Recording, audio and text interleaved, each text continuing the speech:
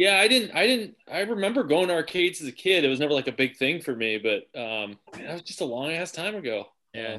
Yeah, definitely don't have the experiences that you guys have. You guys definitely seem way more like it was part of your upbringing as opposed to me, where it was somewhere I ended up a few times a year.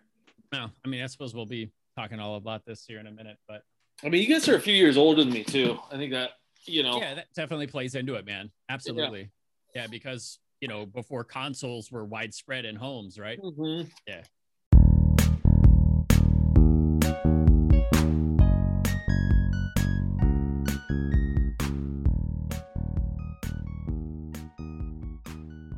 Hello and welcome to Couch Co-op episode 10. Today we're going to sit back and talk about some of our favorite memories from going to the arcade as kids and well into adulthood. And today, in a rare instance of legitimacy, we actually have a real-life Twitch streamer joining us for our cast. Dennis, the Chody, please say hello to our audience. How we doing, audience? Happy to be here. Thank you so much for having me. This is like quote unquote internet famous, so really take it with a grain of salt. So yeah, stream on Twitch, stream Star Citizen at twitch.tv/the_Chody. That's CHODIE. Feel free to come by anytime. Thanks for having me, guys. Yeah, thank you for joining us. Really looking forward to this with you. So as I mentioned, we're going to be talking about arcade games, and there's so much to the concept of attending the arcade, playing the games, the culture of it all. So I'm going to start off with you, Des. Why don't you tell us like one of your favorite games you remember from the arcade experience? Sure. Just off the top of my head, the very first game that comes to mind is NBA Jam. Thank you.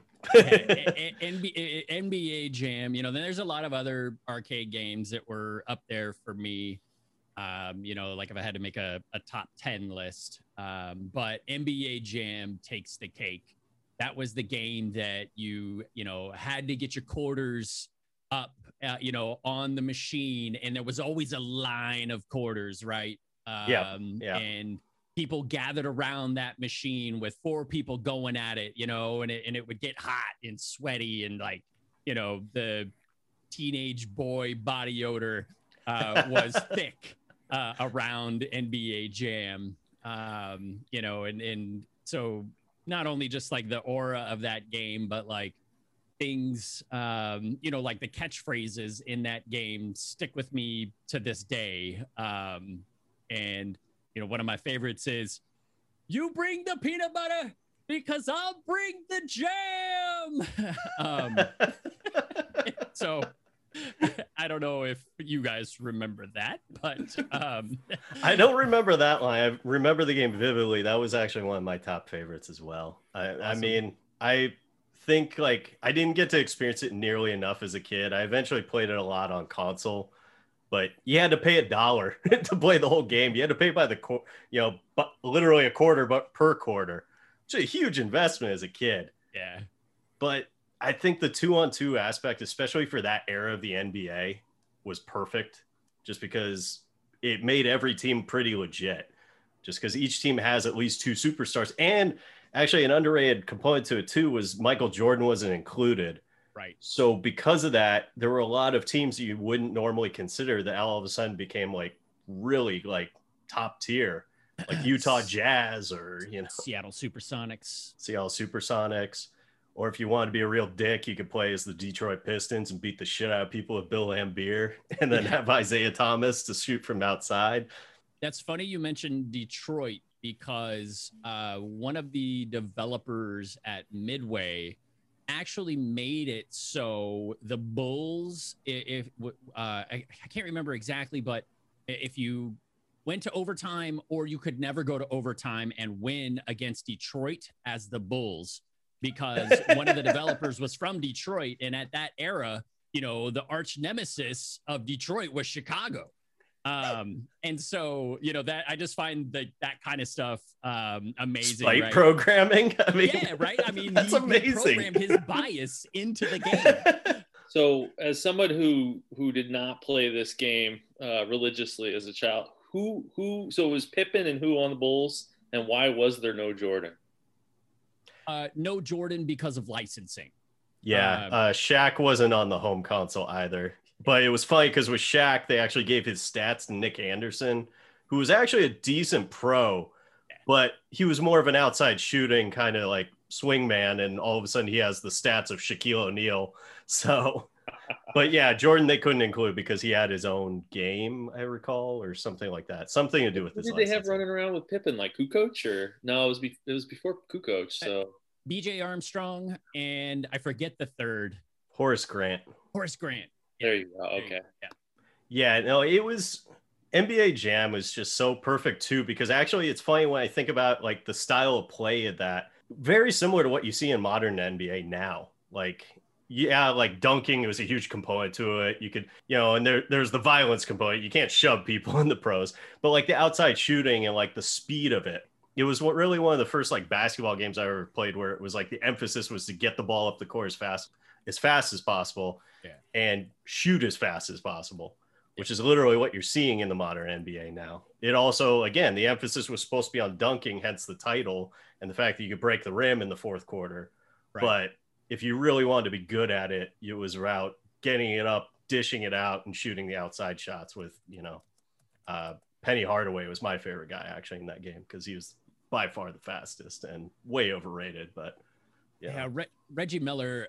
That's right. The Indiana Pacers at the time, were another good pick because you had Reggie Miller and Rick Smits. You had the inside outside, on lock.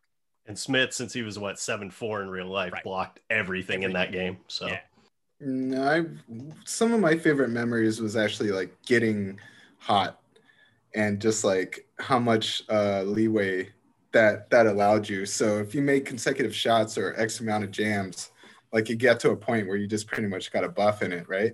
Yeah, absolutely. Yeah, it was hilarious. You could hit anything once you were on fire. So he's on fire. Yeah.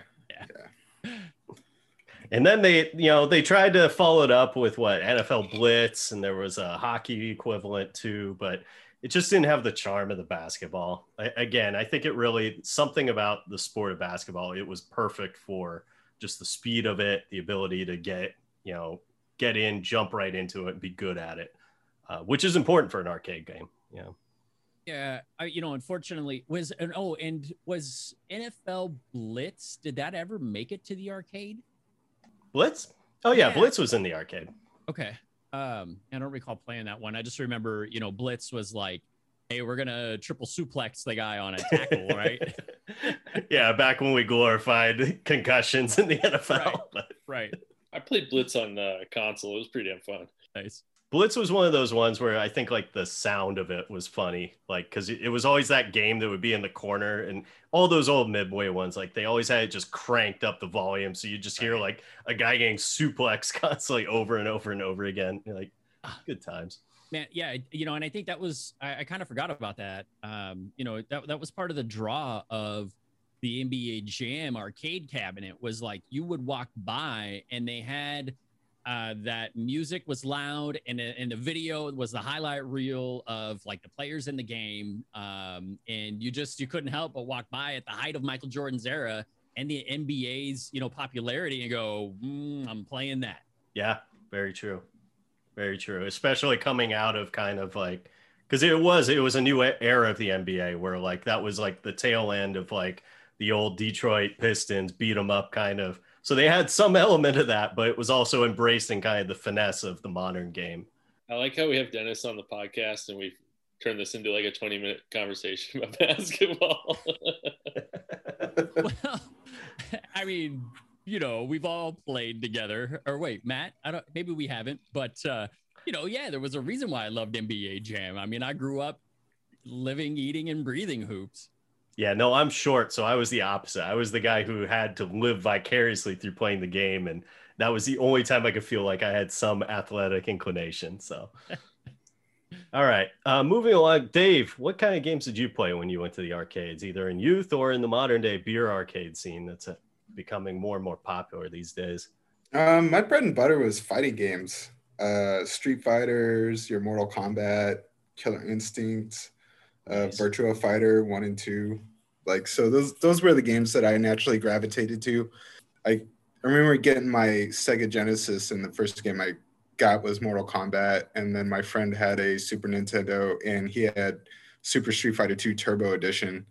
So as far as being introduced into gaming, those were my first two rock solid links into that genre. So going to the arcade was often not like the most common thing for me. I was explaining to Matt earlier that in junior high, if you maintained a certain GPA of 3.7 or higher, there's a day out of the year where they would just shove all those kids on a bus and send you off to the mall. So, you know, you would take your $20 that you got from your parents and then either go spend it, you know, at a shop or whatever. But my friends and I went to the arcade after getting our stomach full at the Old Country Buffet because, you know, it was about $6. So, you know, we'd hit the arcade with $14 and, you know, you'd put your quarters up, you know, and it'd be like the same scenario. And I remember Killer Instinct 2 coming out and that being the game where there was probably about 5 to 6 boys, really. I've never seen a girl there. But there'd be boys just all like huddled around the screen watching who's doing the longest combos, you know, and then seeing who can like just maintain control of that side of the arcade game. So, but I have a lot of other, you know, there's other ones that strike my memory. X-Men, The Simpsons arcade game. I jammed on those quite a bit. And those were fun because you could have 3 more of your friends on them. They were 4 players. So, and they were definitely very noticeable in the arcade because they were usually about 2 screens or, you know, about 2 screens wide and had 4 joysticks. So, you know, it was just a good memory. But I was gonna say those ones are great too. Like if you were ever like, I know like when I was younger, like we'd go to like kid would have a birthday party at like an arcade and you go and everyone has like $5 in quarters. And those games were usually great because everyone could play along together and they were just quarter munchers. Like they were designed to just waste your money, but still had a good time, still had the licensed, you know, shit. So you had a great time, you know, seeing like your favorite Simpsons characters appearing like in the background or, you know, playing as random X-Men or X-Men you never heard of. Like wasn't Dazzler one of the ones you could be? It's still... I think on certain editions, the one I remember was Colossus, Wolverine, Storm, and Cyclops. And Colossus had that obnoxious power move where he just went and just whatever was around him got, you know, killed. But you definitely knew who was playing Colossus because he would just make that obnoxious sound. So I was going to say you touched on something that was kind of cool too with the fighting game scene because I felt like the fighting games were kind of like the focal point of the arcades, at least for me growing up. Like you walk in and, you know, originally it was the Street Fighter 2 was like the first one that took everything by storm. And then Mortal Kombat was like the taboo element because like all the gore and, you know, Blood. being a little kid and you're trying to look over some old kid, you know, teenager's shoulder to see like some guy get his heart ripped out. Yeah, rip his head off. Yeah, and you just got, and then you get all the playground rumors about like, oh yeah, I heard if you get to the last boss, he has like an M60 and he just shoots you or whatever. It was all bullshit because nobody had played it, let alone was good enough to get there. But or could afford it. Yeah, but then like really getting to the place Plumber was describing, where you have to like actually gear up and put down your quarters and essentially throw down the gauntlet to challenge whoever's been in charge of that cabinet for however many minutes or hours. So it was a really weird experience when you think about the fact that you're in a public setting with people in age range from 12 to probably 60 and anybody could be playing alongside each other. But for whatever reason, it worked, at least in my town. I mean, yeah, worked where I grew up. It was pretty cool watching the initial sprite-based games, such as your Super Street Fighter 2, turn into the more photorealistic Mortal Kombat type game. And then I remember Virtua Fighter coming out, and that really kind of was impressive at the time, but now, you know, would seem pretty comical. But having a 3D polygonal based fighter game, you know, where I think the camera also rotated. I can't be certain. It's been so long since I played it, but just watching how that split off on a technical, on a higher like degree of technology going on within that dynamic was pretty cool.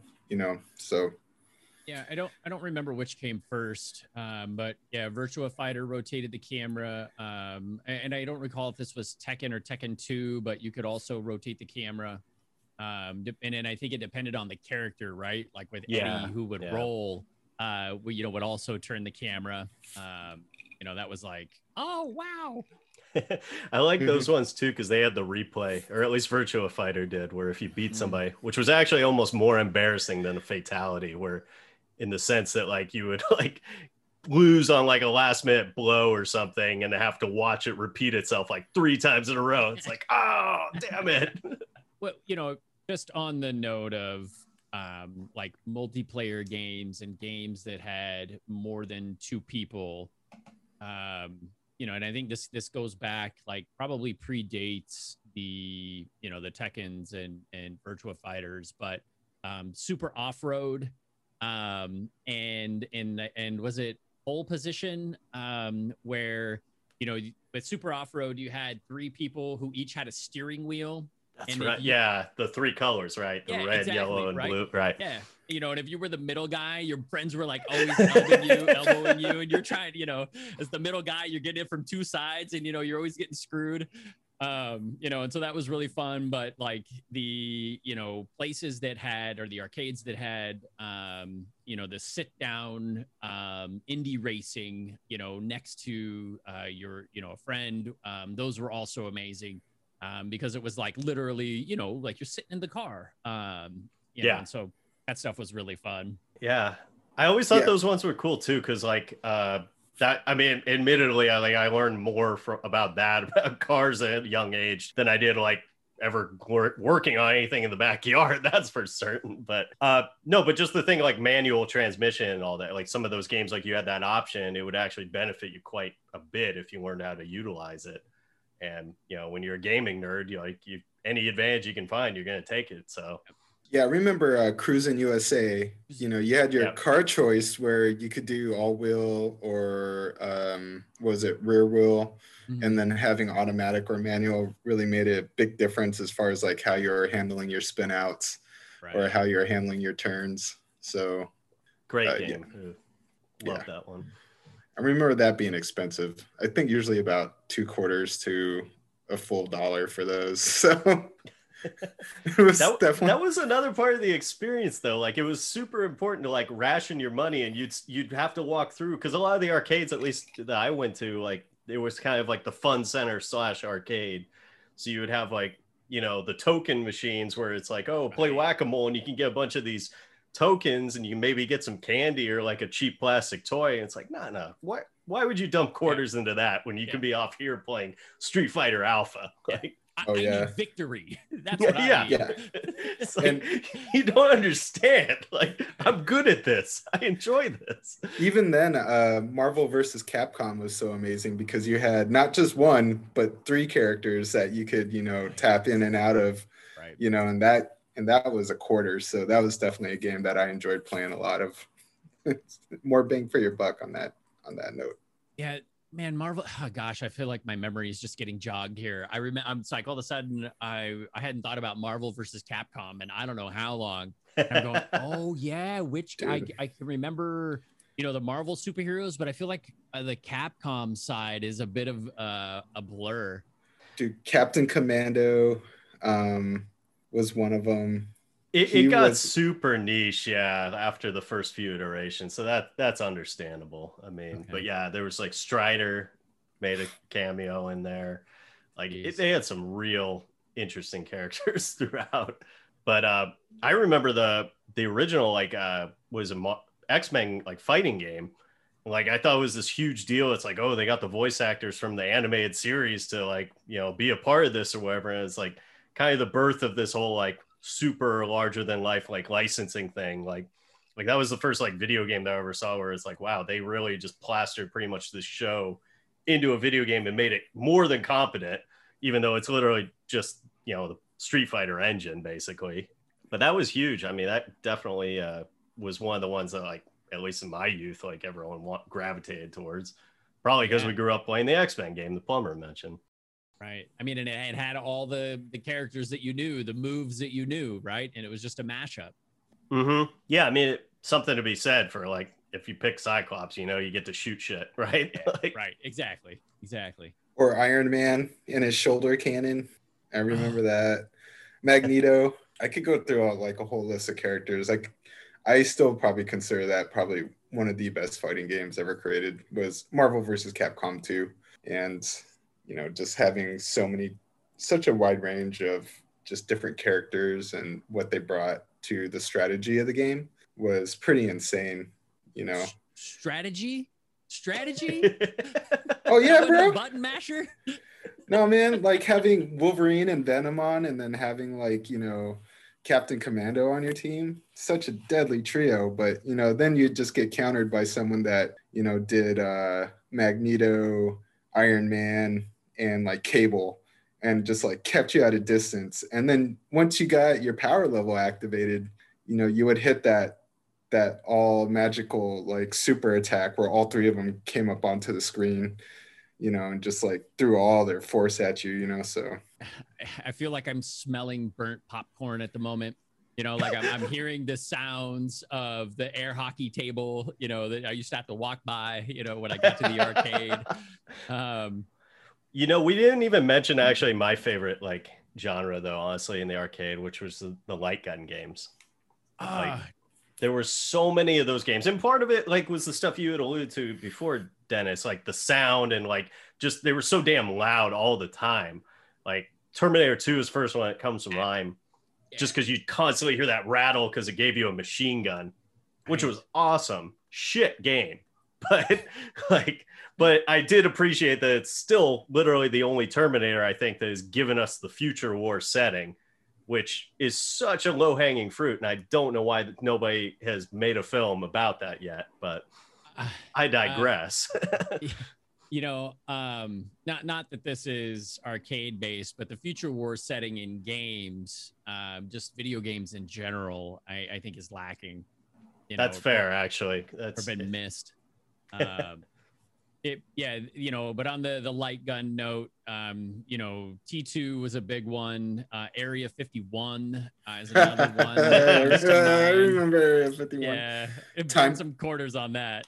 Time Crisis. Time Crisis. Time Crisis was probably the best in my opinion. The second one in particular, where you could play with two people at once, that was just something awesome. Was that the one that had the pedal where you like would hide behind the cover? You know, so I believe it had a pedal mechanic. It had a pedal, and it also the gun actually had like it would click every time you fired it. Like it actually like had, you know, that whole mechanic to it. So it was really cool.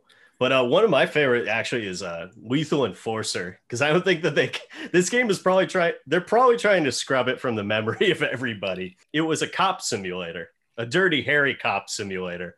It had the same graphics like from the old like Mortal Kombat, NBA Jam, where it looked like real people, like photorealistic, and all the bad guys had sunglasses. They all looked like Jean-Claude Van Damme villains, and they would just like wore trench coats and would just pop out of corners and shoot you. But then there'd also be civilians that would randomly pop up. And if you shot the civilian, you only lost a life, but the game continued.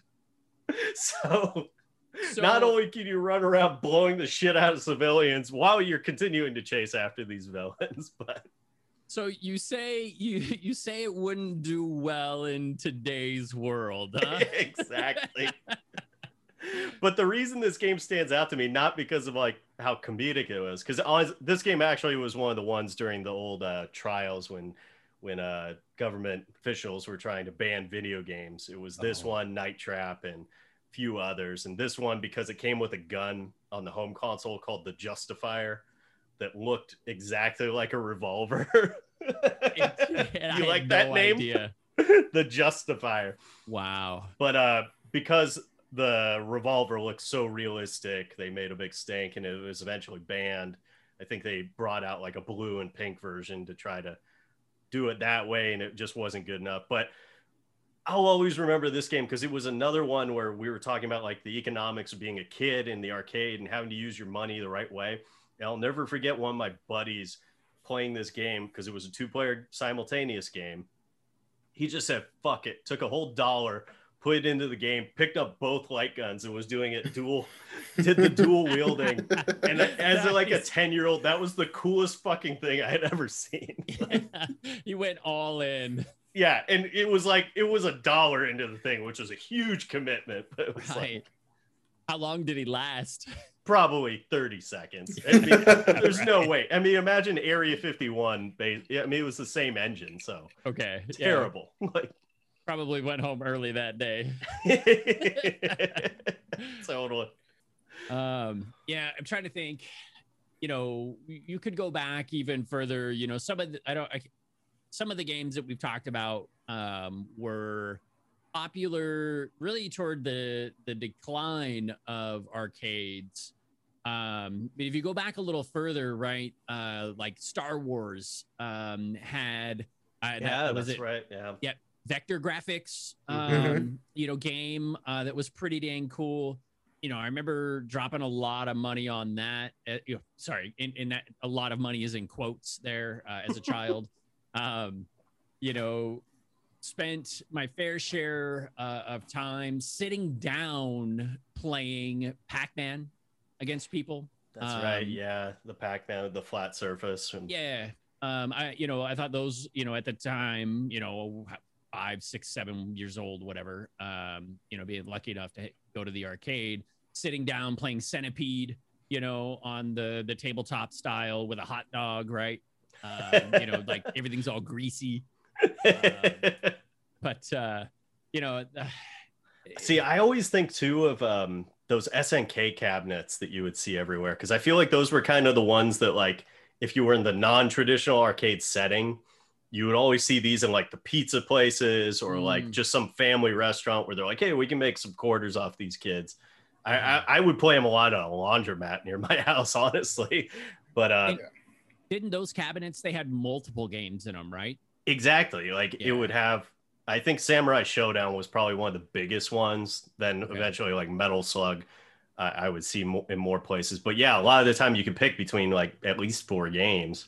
Okay. Which again, if you're only going to sit here in like a greasy, you know, laundromat to play dump quarters into just an arcade game, like that's all you need as a kid. So. Well, yeah, right. As a proprietor of a small business, you're like, wow, that's bang for the buck. I got 4 for 1.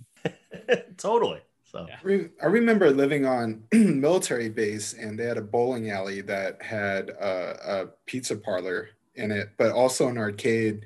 And one of my favorite ones was, I'm going to say it's 1941, whereas you're looking over the top of a World War II plane. And those still are some of my favorite games, and they've just been kind of rebooted and, you know, hooked up with the nicer graphics as we've gotten older, but still to my memory, that's one of my favorites. Yeah. Those are some of my favorite to watch playthroughs of now as an old man. Go on the old YouTube and look up just like some person who can just beast the whole thing without blowing up once, when I could last maybe 45 seconds in those games. Yeah, there's something to be said for the perfectly timed loop-de-loop in those games, right? Where you can't get out, you can't go left, you can't go right, you can't go up, you can't go down, or forward or back, excuse me. But you can do your loop-de-loop. You know, that was like the saving grace. Yeah, or like getting all the upgrades and having like your massive screen killing bomb, you know, that you would save for the level boss at the end. Yeah, I was just gonna say, the bomb that just wipes everything and saves your life multiple times. So, man, you're right though, Dennis. Like something about that setting, like they always had a distinct smell, at least the places I went to, because the shit pizza usually. Yeah, like. That's what I'm saying. The burnt popcorn, the BO. And there was always like a dad in the corner, you know, with like either, you know, if the place served beer, he had a beer, but if it didn't, he still had a beer, you know? Yeah. And they always had the games too, just for the dad, like the Pop-A-Shot or something, where it was like, okay, or like air hockey that, if he got drug out by the wife, they can sit down and play that. So. Skee ball. Skee ball, yeah. And yeah, and being a kid, you were walking by, it's like, who the fuck would play this shit? But Yeah, the good stuff's over here. Follow me. You were talking about games that were like kind of just dying off in the heyday of the arcade era. One I came across was it is Gauntlet Legends, and I remember that one being special because you could actually like save your character in essence, I believe. In the arcade? Yeah, if Really? you put your initials in, and I think you could like recover that and then continue on with your game. But that was also a game that you could share with other people as well. I think, Sure. yeah, you're right. Yeah, I mean, I don't remember like Gauntlet Legends specifically, but Gauntlet, was another one of these. It was 4 players, at the same time, and any of those games were always fun. But man, if you in an arcade game, if you could save your progress by putting your initials in and recall that's pretty advanced. Because they probably had kilobytes of memory in that thing to do that, which was not cheap. Because we're talking early 90s, I would assume. No, late 90s. Oh, late 90s. Yeah, Yeah, that probably. was definitely a later one. Okay. Yeah. I'm sure it was one of those features that probably only worked as long as it never got shut off. And then the asshole who owned the arcade just at the end of the night just shuts everything down. Right. Kills the circuit board. Yeah, I mean, I would assume it was volatile memory anyway. So, like, if it got unplugged or anything like that, it was gone. I just remember it being $1 a pop, so super expensive to play. Yeah, Okay. that's definitely the tail end of the arcade era for certain. The other one I enjoyed, I don't know if you gentlemen played this one, but Sunset Riders. That was another one of those 4-player Konami games where this was a cowboy themed one where you're running it's a run and gun, but it just had a ton of memorable bosses, most of which would probably get this game immediately stricken from shelves if it was released in this era. But it was just super fun. Like essentially you'd have your 4 buddies and you'd just be side by side, just rolling through it, just, and just generic bandits coming out at you and you'd just bullets flying everywhere. Just a really good time. I mean, I feel like Konami, most people probably remember the Ninja Turtle arcade games that they did. Very similar fashion, just cowboy. Imagine a cowboy skin with guns. Just a grand old time. Yeah, I think I have like a vague recollection of this game. I think. Is there like a bar or like saloon setting for any of it where you've got to save like a damsel in distress kind of thing? Yeah. You're in the tavern. You're fighting 2 brothers that are throwing dynamite at you. Oh, And if you happen to beat them, yeah. then the damsels in distress treat you to a burlesque show because it was the early 90s and that was right. what happened, right? Like, I should have put more quarters in, man. there was another light gun game too that I would be remiss not to mention, but this one didn't come over stateside as much, but I played it in Japan. It was based off of Golgo 13, which was kind of the anime equivalent of James Bond. Right. Yeah. But his signature weapon is an M16 that's like hyper modified. And because it's Japan and all they know about firearms is what they could glean from picking up magazines from the States. But Sure. It's an M16 he uses as a sniper rifle. But in this game, it's all sniper missions. Now, there was a shitty game in arcades. I believe it was called Sniper Elite, where it was more like a target range thing where you would sit down. It had the whole giant sniper rifle that you'd lead into. This one, it looked like an M16, and all the missions were super cool because it was like kind of the spy nature thing. So even though like all you're trying to do is hit a moving target or hit a stationary target at distance, they'd add in a cool element. Like one of them is a plane's taking off with like some drug kingpin in it, and you have to see him in the window and snipe him before it gets out of range. There's another one where a guy's getting dropped through the gallows. You have to shoot the rope before he gets hung. So it was a really cool game. Yeah, it's unfortunate that like time is a thing, right? So many of these games that were doing like ingenuitive, or like implementing these ideas that we take for granted now, they were like groundbreaking back then. Yeah. Like that, what you're describing would be cool to this day, right? But this was how long ago? So and what was this game called again? Golgo 13, something involving sniper rifle. Okay. Well, I didn't realize there was more than one Golgo game. The only one I'd ever played, at least, was for the original NES. Oh yeah. That one was really fun too. It was underrated game. Oh, absolutely. There is one there is one arcade cabinet I don't think we've mentioned yet that I know, at least for me, this predated your Street Fighters, your Marvels versus Capcoms, and I think it might even have been in the 80s. But that's Double Dragon. Yeah. Yeah, Double Dragon. Classic. Yeah, who didn't want to break a bottle and stab people, right? I learned this from Double Dragon. I just remember the demo of like a bunch of gang members walking up to your girlfriend character, and one of them just slugging her in the stomach and throwing her over, and it would just be on repeat constantly. Who wouldn't want to put their quarters into that machine to save the lady? There's a game I brought up that it came later. It was birthed because of the success of Double Dragon, which is Final Fight, where same sort of thing. Like the demo is that the mayor, who happens to be a former professional wrestler, decides to crack down on crime in the area. So the crime bosses abduct his daughter. And so all you see is like his daughter, for whatever reason, is in her bra, and she's strapped to like a time bomb or a bunch of dynamite in a vest. And it's just like, you need to save your daughter. And hence he takes to the streets and beats up every punk one by one.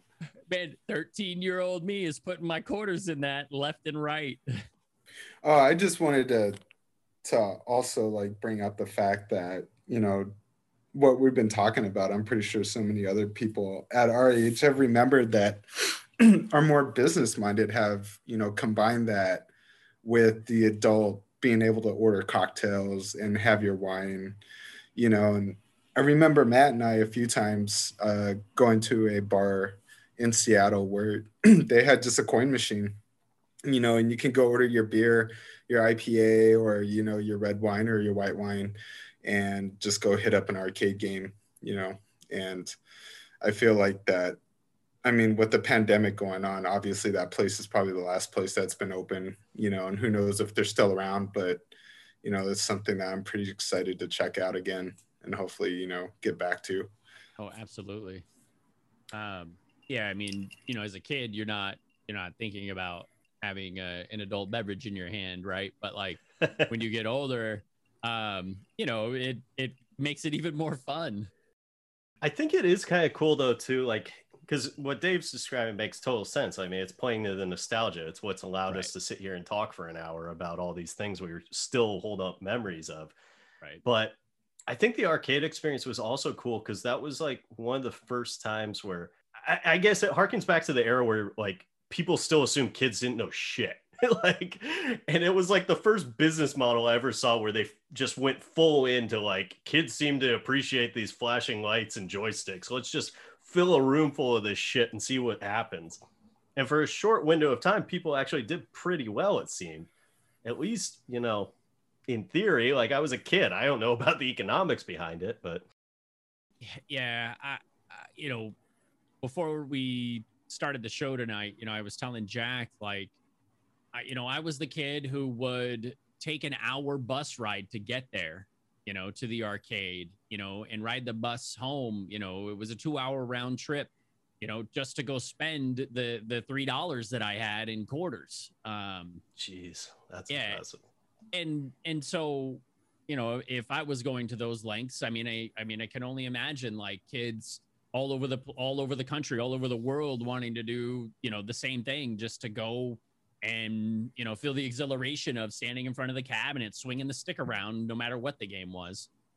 And that was the magic behind it, was that. And then also, at the same time, you could play, your Street Fighters and your Mortal Kombats on a console, but you might be playing your friend that just consistently dominated you, you know, so it probably got frustrating over a period of time. But whereas in arcade, you know, you don't know these people, so you might either have a fair shot, or you might see that you're walking up to someone that's definitely out of your league, you know. But using cheap moves, like just constantly like low swooping, you know, kicks, you know, and you're like, oh, I can play this guy. Hadouken. And on that note, like there was no internet, at least for a large part of this, right? This was the online multiplayer, right? But it was real life multiplayer. I was gonna say, and that's a great point, because actually, like, one of the things I remember so much from that experience was if you were actually like interested in video games and read like the dork magazines like I did, Nintendo like Power. Exactly. Or like you would hear about like the new iteration. Like I remember it was Mortal Kombat 3 like added like a combo system, which didn't exist in the previous iteration. So I remember when that came out in the arcade, I had read up on it, so I was aware that it's like, hey, by the way, you're gonna have to change your play style. And so it was a really cool experience. I remember being in an arcade and like you would see people who loved diehard Mortal Kombat fans, but they would just couldn't adapt to it because they weren't aware they existed. And so it was kind of neat. Like same David mentioned Killer Instinct. That was another one like that had a super like deep combo system that if you weren't prepared for that, like you were gonna get your ass kicked. So it was kind of neat too, though, because there was no internet, and yeah, there was gamer magazines, but they could only tell you so much. So there was also that element of like you had to rely on your buddies to tell you like tricks or whatever. You had to rely on some random guy in the arcade to be like, hey, by the way, if you go behind here, that's what an extra life is, or you know. Yeah, well, and this is also how the rumor mill starts, right? Like you were talking about earlier with, oh, well, you know, the boss guy has a gun and he just shoots you, you know, which was BS, right? But you believed it because you never made it there. It's so true. Yeah, like Scorpion in Mortal Kombat 2. Like, you know, that was one of the first, like, if you didn't know how to get to him, he didn't exist, but he was actually in the game. Yeah. You know, I never got to him, but it's been confirmed that he's in it. So yeah, so in Mortal Kombat, or was it Noob Saibot? Yeah, Noob Saibot. Yeah. My apologies. Well, I have so many fond memories. You know, growing up and having like the ability to like to get to this arcade, and you know, I remember moving away. I think that, you know, I graduated high school in 97, right? And I think the arcade was probably on its last legs at that point in time. But like, you know, coming back home, you know, in a year or whatever it was, and driving by and going, the arcade. What happened to the arcade? You know, but at that point, it was like everybody had their AOL discs, right? Yeah. I was just gonna say too, like the other side of it, like I wonder, like David mentioned, like kind of the new barcade thing, which is big. It's popping up all around many cities now. But one, like the major focal one in Seattle was GameWorks. And the thing with GameWorks that always sucked is when it first started, it was too damn expensive. Like each game was, I think, a minimum $1 to play. And now they've since added an element where it's, you know, you pay $20 and I think you get an unlimited pass to just play whatever you want. But there's something lacking to that, I think, that I'm curious to see what future generations' opinion of arcade will be, because all the games we're describing, part of it was because of that like youth economics of like, I have $5 in quarters, I need to make this last, I need to really put this into the games I adore or that they draw me in somehow. And you don't have that if you have an unlimited pass card. You just like, you play whatever and it's like you realize instantly, oh, this game sucks, and you walk away. So you don't get that charm of like dumping like $3 into like Akari Warriors, hating every second of it, but trying to make the most of it because it's the only one available at the moment, you know? I want to say, I think the general atmosphere too, but like GameWorks is like well lit, huge, you know, definitely like well plotted out. And I remember the arcade going to in the mall as being just in a small corner, dark, dungy, like Dennis was saying, full of like, you know, teenage boy smells and like poor pizza, you know. And I think that was one of the things about going to GameWorks. So it's like, it won the expense, but also it just kind of lost touch with that, you know, that dunginess of just being in an arcade. Yeah, I mean, there's something to be said for the pecking order that is established by the quarters on the bezel of the screen. You know, Absolutely. that was the law. All right. You knew what year your quarter was. You knew, you know, where you were and when you got to play if it was a popular game. And that was part of the draw, right? Everybody wanted to play that new game. You had to get your quarters up on that bezel. And with a $20 pass, like, whatever, you know, it removes that queue, you know, or that hierarchy that was established by George Washington, you know. So, you know, and as an adult, sure, whatever, you know, I'll go give GameWorks my $20 and, you know, put a snow cap in my hand like Dave and I did a couple years back and have a great night. You know, but really, you know, some of the fond memories, you know, that I'm talking about have to do with queuing up. Queuing up was like, that was the order. You couldn't cut the line. Everybody knew, now my quarter's right there. You better step back, you know? You know, so yeah, not quite the same. And you were always playing the guy that was winning that last game. Right. So, you know, it was like, you would see a guy, you know, you're the fifth quarter down and all of a sudden your quarter's up and it's still that one guy and you're like, oh shit, you know, like I've been waiting here for 10 minutes just to get my ass kicked, you know? So. Yeah, but on the other side too, there was also that part of it where it was like, because there was that like honor system, like you definitely would reach a point where you'd be kind of lurking and you'd be like, okay, there's 5 fighting games here and that guy looks like a noob. I know I'm going to take him out, right. Even though I don't necessarily want to play Samurai Showdown right now. Well, yeah, because then you could get on the game and, you know, make the most of your money while everybody just challenged you. No, exactly. And like maybe you draw a small crowd depending on how good the game is or you are. So right. Well, you know, I think the only game genre, like we've kind of talked about, like, you know, obviously fighting games, racing games. Do you guys remember, like, you know, I guess we did talk about, you know, Battlefield 1941 and 42 and whatnot, like kind of top down. But do you guys remember like Afterburner, you know, or any other flight games? I remember very vaguely, and I'm glad you brought that up because I had been meaning to ask you, because I feel like we did get robbed of the joy of experiencing a great arcade flight simulator / combat sim. Mm-hmm. And you being the expert on Star Citizen, I'm curious to see what you played because obviously there's some love there. The only one that I truly spent any time on was Afterburner, right? And I don't have like the greatest detail of memory anymore, but all I can tell you is that I loved Afterburner because the best thing in the game was the title. It was the Afterburner. All right. And you would get in fights and you would afterburn your way out, or you would afterburn your way to a better position.